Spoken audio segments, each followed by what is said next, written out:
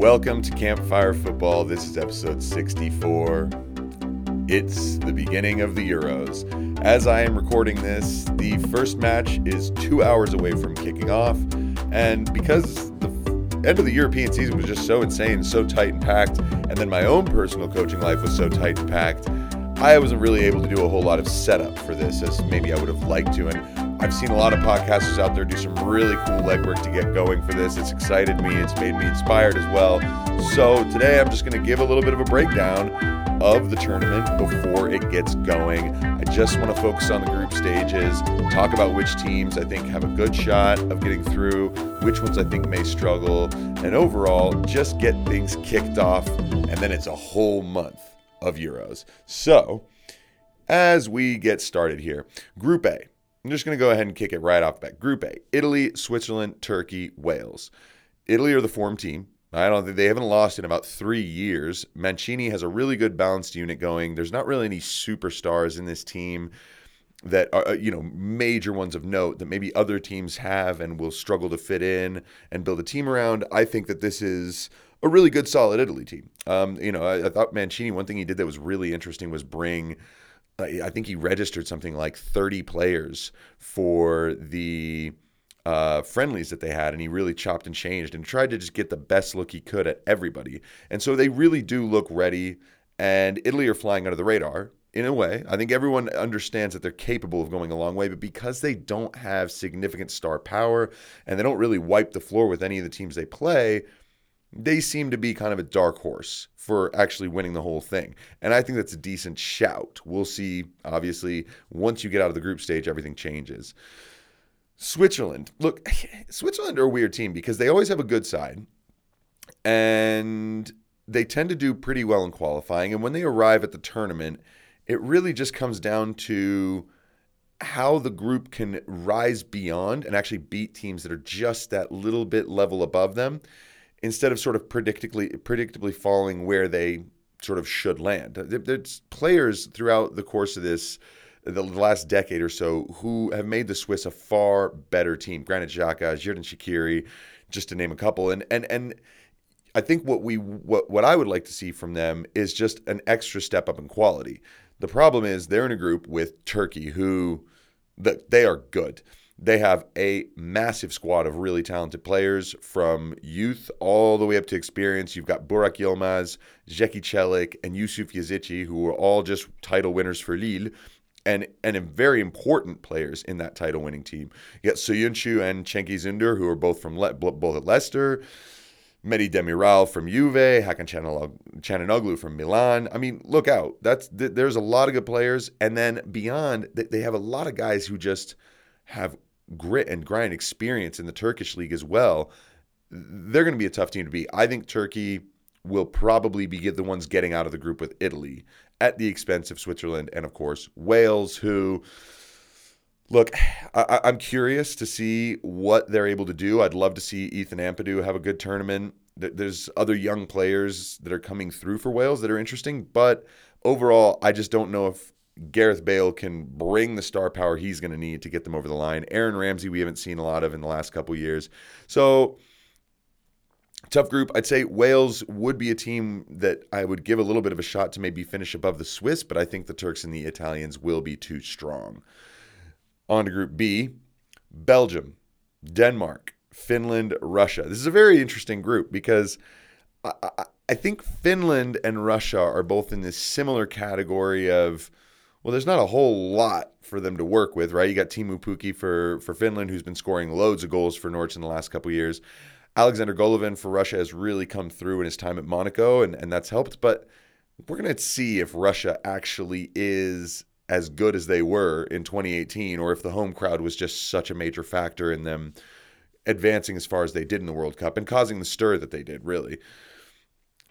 Finland, they're going to be a difficult unit to beat, but do they have enough in the games that really matter? And I think the game that's going to matter for both Russia and Finland is the Denmark match. Now, look, Belgium, I think, are going to be clear favorites in this group. They're still completely star-studded, and although a lot of people say, well, that golden generation is going to graduate and they're not going to be able to have won anything. Well, remember that they also have this enormous amount of young talent that's still coming through. It's as if the golden generation is not totally gone.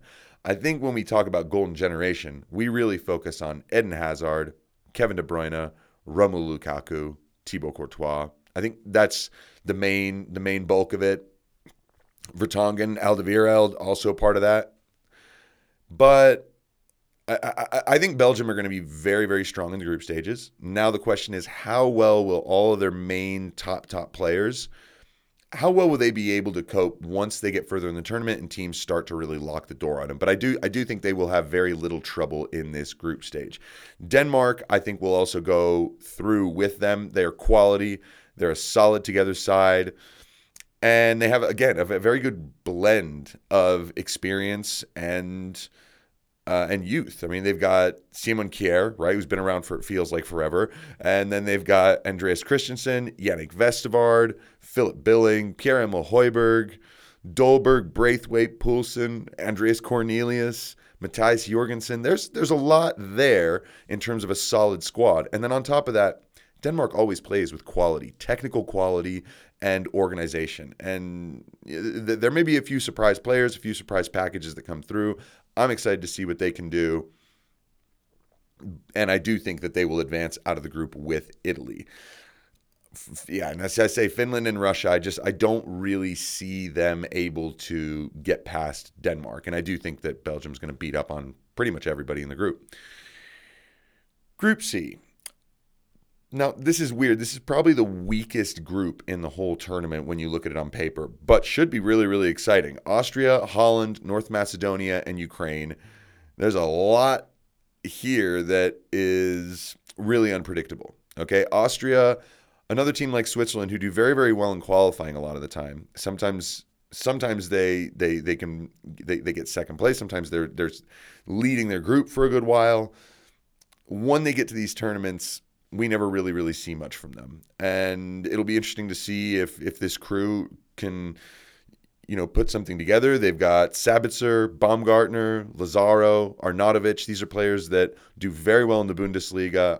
Obviously, Arnautovic still in China, I believe.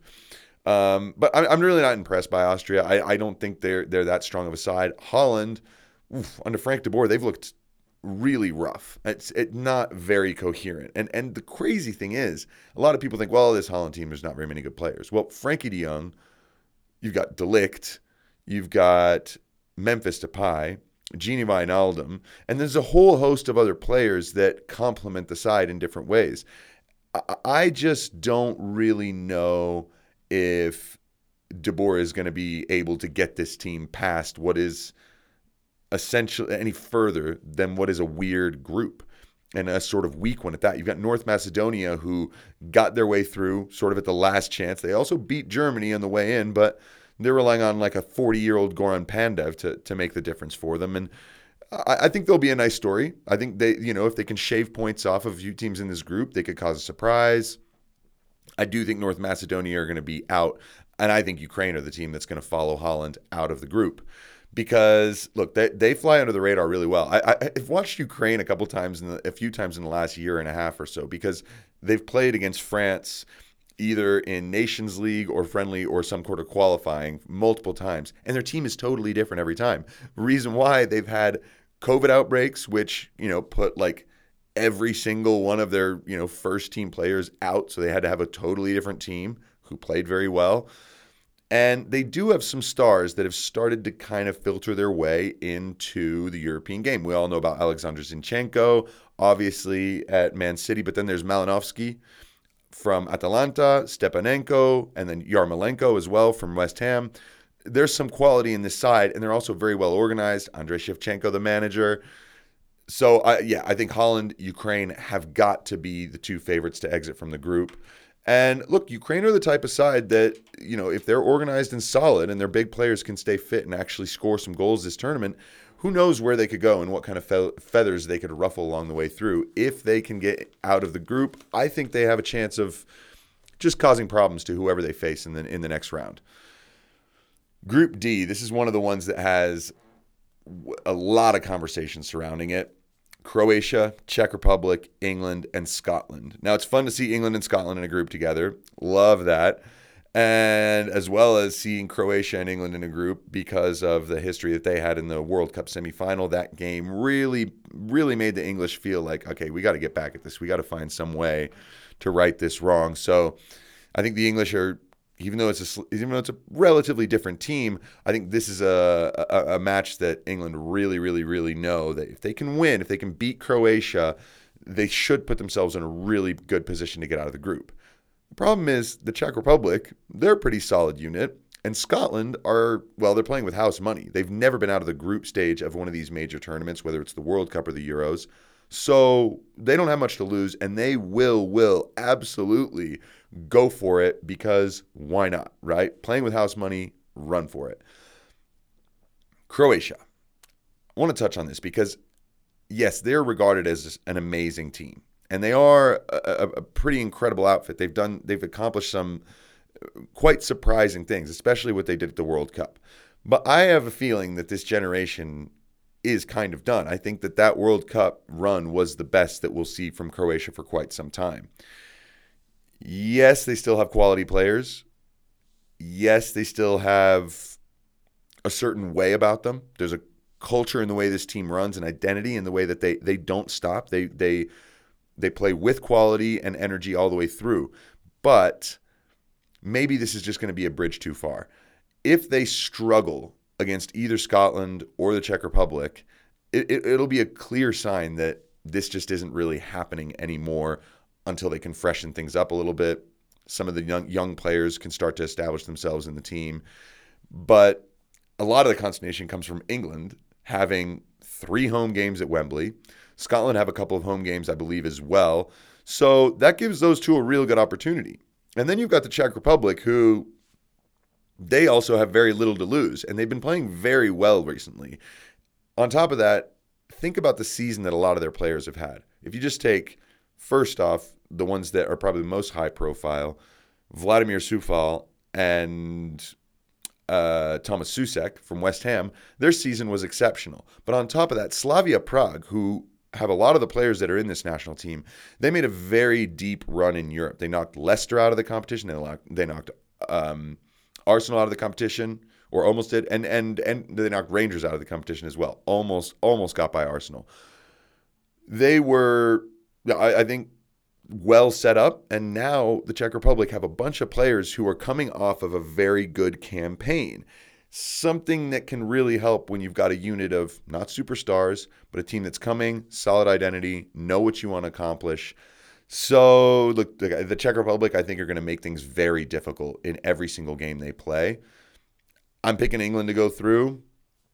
And then honestly, I think it's a toss-up between all 3 teams. So why don't I just go ahead and jump? Because this is the one, when I was writing down all my lists and I would circle who the 2 teams were that would get out of the group, this is the only one that to this moment yet I have not circled something. So on the spot right here, I'm going to go ahead and plunk in on Scotland. I don't really know why, aside from maybe it's just the story of it, right? I do think Croatia have the highest chance of flopping from this group. And I think the Czech Republic and Scotland are even in terms of what kind of surprise they could pull. But the Scots having a couple games at home, we'll go ahead and go with them. Group E, Poland, Slovakia, Spain, Sweden. 3 S's in there. It's kind of funny. Well, look, Poland, they have Robert Lewandowski. They have a few other players, obviously plenty of good, solid talent, but Leva, come on, please show us you're not just the most outstanding number 9 in the world for Bayern Munich. I have yet to see Lewandowski really turn in a great performance at any of these major tournaments, and it's almost as if maybe the service isn't good or they haven't figured out a way to really get the most out of him, or maybe he puts too much pressure on himself. I don't really know, but it would be nice to actually see him deliver in this year that he has been so excellent. So I think Poland, because Lewandowski is the player he is, and I think knows that he has never really been able to deliver on the biggest stage for his country, I think there's just a lot that's going to grease the wheels for Poland to be strong. Look, Slovakia, they're a team that has very little to lose. They have some good players, but I don't think that they have a whole lot more that's going to get them through to the next round when you consider Spain and Sweden are also in the group. So I think they're going to be in this group kind of to make up the numbers. Of course, there's always a third place wild card available, and this is one of those groups where, depending on who you beat, you got a real chance. I think Sweden are a beatable team. There's no Zlatan, possibly no Kulusevski, and he tested positive for COVID. Hopefully for him, he can return soon enough. But, I mean, relying on Emil Forsberg, there's just not a whole lot there for Sweden. And I think that though they're always going to believe in themselves. They're always going to play well. They're always going to try. They're always going to make something of any match they play.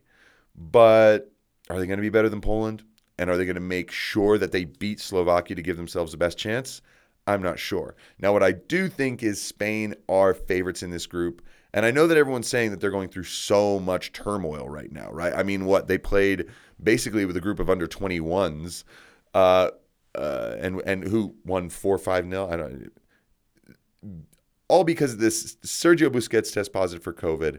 Bang, it turns into this whole entire team lockdown thing. People in bubbles, all kinds of random extra squads brought up just in case. I mean, they're in a state of total turmoil. But you know what?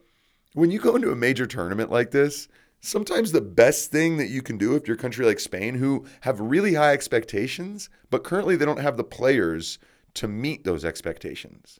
I mean, Xavi, Iniesta, David Villa, these guys are not playing in the team anymore. Sergio Ramos is not going, right? Like, there is a new generation here, and maybe having all this pressure taken off because the expectations are going to be so low, this might give Spain a real chance to play with some freedom. And I think they'll walk through this group. Poland will obviously be a very difficult game for them, but I really, really do not think that they're going to struggle too much to exit the group. Once Spain get out, then we'll see. All right, we have to move on to Group F. Now, this is the group of death. It is, in my opinion, the least predictable of all the groups. I know a lot of people have said, well, look, France will beat Germany because Germany right now are not very good, and Yugi Love, it's like Thomas Muller said, we don't have guys who win the Ballon d'Or, but we have 4 stars on our jersey. There's a reason for that. And so anyone who's discounting Germany right now, I would say if you've already thrown them out, you're making a mistake. I'm not saying that they're going to get out of the group. I'm not saying they're going to win the competition. I'm just saying that discounting the Germans is and has always been one of the worst things you can do in terms of not looking like a mug later, because they're so consistent. And even if they have a flop like they did in the World Cup, you can almost be certain they're not going to let this happen twice in a row. I do think Yugi Love is at the end of his rope. I mean, yes, obviously he's leaving. Hansi Flick's going to be taking over once the Euros are done. But I'm not so sure he's got just the juice to make this really work and the sauce to make this really work. So we'll see. Now, France, considered total favorites. Yes, I've got my France kit on from back in 2006 here. France are the favorites to win the competition because of their squad, because they're world champions. Yes. But look, as a France fan, one thing I can tell you is that when conditions are this perfect, seemingly perfect, it doesn't work. Right? You brought Karim Benzema back in the side. Now, Oli Giroud scoring goals. Benzema gets a dead leg. Antoine Griezmann scoring. Kylian Mbappe's upset. As a front line and all the options that Didier Deschamps has, this is not the best way to go into a tournament with genuine harmony. You have to remember, when they went to Russia, they were not considered favorites to win the competition. They are right now, and that target on your back, honestly, when teams are overwhelming favorites to win the competition, they rarely do it. Spain is one of the only teams I remember that I was like, they're the best team here. And they actually won the competition. That was that era where they won back-to-back-to-back championships. Their first Euros, when they won it under Luis Aragonés, I remember being so impressed with the style of play, with how good they were, but they had the players. And it was just, hey, Spain's done it. They finally won. This is great. But then you saw the Guardiola era at Barcelona start to take over, and then Spain became unbeatable for the next 2 tournaments. And it was so obvious. France, in my opinion, do not look like that kind of team. They just have a crazy amount of talent, and they currently have a team that has World Cup medalists all over the place. So what's going to happen in this group? How are the games going to individually go, right? France, Germany is the first one for these two teams. Obviously, the winner of that is going to put themselves in an incredibly good position to get out of the group, and the loser is going to be in big, big trouble. I think France will get out of the group along with Portugal, because I believe Portugal just have so much talent that they're gonna rip Hungary apart. And I think Portugal will beat Germany. Now, before I just throw Hungary, just off the bus, off the boat, whatever, I do want to say they will make games difficult. That they are not going to be easy to beat. They probably will just make up the numbers in this group, and they will, and I think it will come down to which team can actually have that big performance against them. Who can actually score the goals that are going to get them a better goal difference, because I could very easily see Germany, France, and Portugal sort of all ending up on 5 points. 4 or 5, they all draw against each other and they all beat Hungary. Well, then it comes down to goal difference and which team gets their wheels going earlier. I mean, in this group between France, Germany, and Portugal, there is no hit the ground running late. Like, you have to hit the ground running. You can't be you can't be behind. You have to be right on point right at the start, or you're going to be out. So I think it's going to be fascinating to see how that goes. Like I said, I do pick France and Portugal to get through, but only just. And do I think Portugal would be the ones to go out? No, I actually think France are more likely to be the ones to fall out if Germany actually do qualify. Ooh, don't love that. Here's what I'll say. I'm just so excited about the Euros. I have a really, really fun set of memories with this competition. The first memories I have of the Euros goes back to Euro 1996 when I was visiting some family in England. We went and got fish and chips and watched the semifinal against the Germans, which was very, very sad and just a crazy game. Oliver Bierhoff coming up trumps in that game. And then also the French losing to the Czech Republic that same night on penalties. It was a really gutting evening for me and my family. We were like, oh man, both our teams were supposed to be in the final. Neither of them went. And I love that kit, that England kit from Euro 96. Also the France one that had the holes and the string to tie up at the neck. Then there was Euro 2000, which for me was my favorite of all the Euros I've ever seen. This was a seminal tournament for me because France had just won the World Cup in 98, and they came into this tournament with the ultimate swag, won the whole competition in style. The final against Italy was an amazing game. I remember I was in Madrid in Spain watching that one and seeing David Trezeguet smash that volley into the top corner in the roof of the net right at the end after Sylvain Wiltord to equalize with no time left, really. I mean, what a final that was. And also Italy, because this jersey, the white one, the Kappa one that I have behind me, this was the kit that they actually wore in this tournament. And I remember this was my discovery of Francesco Totti. This was the first time I saw someone do a swag Panenka in a penalty shootout at a major tournament. There were so many things about that tournament that were exciting. I mean, the way the Dutch played, and like that semifinal between the Dutch and the Italians, absolutely insane. The semifinal between France and Portugal, one of Zidane's most unbelievable performances of all time, where this photo comes from the Spain game, actually, where he curled in a beautiful free kick. I mean, overall, that tournament was so fantastic. I mean, the goals, the teams, it just had that feel for me. Over the course of the years, I think the Euros have always given us something, and I like the fact that the competition is a little bit bigger now. The last ones were super interesting, the way you had Portugal go all the way to the final and actually not win a single game in 90 minutes over the course of the whole thing. I mean, you got to love stories like this. I was with my family in Los Angeles. A bunch of us had France jerseys on, watching the final, and when Eder scored, I was just gutted, because one of the best memories I have of the previous Euros was Dimitri Payet's smash against Ukraine in the first game. And, now we're here. The Euros are beginning in just a little over an hour and a half. And we couldn't be more excited, right? As football fans, take your memories from this. This is going to be a really, really fun month. I'm going to be keeping you guys up to date with everything I can. This is a big month for all of us podcasters. Hopefully I can give you guys daily episodes because that's the idea. Thanks so much. This is Campfire Football. The Euros have arrived.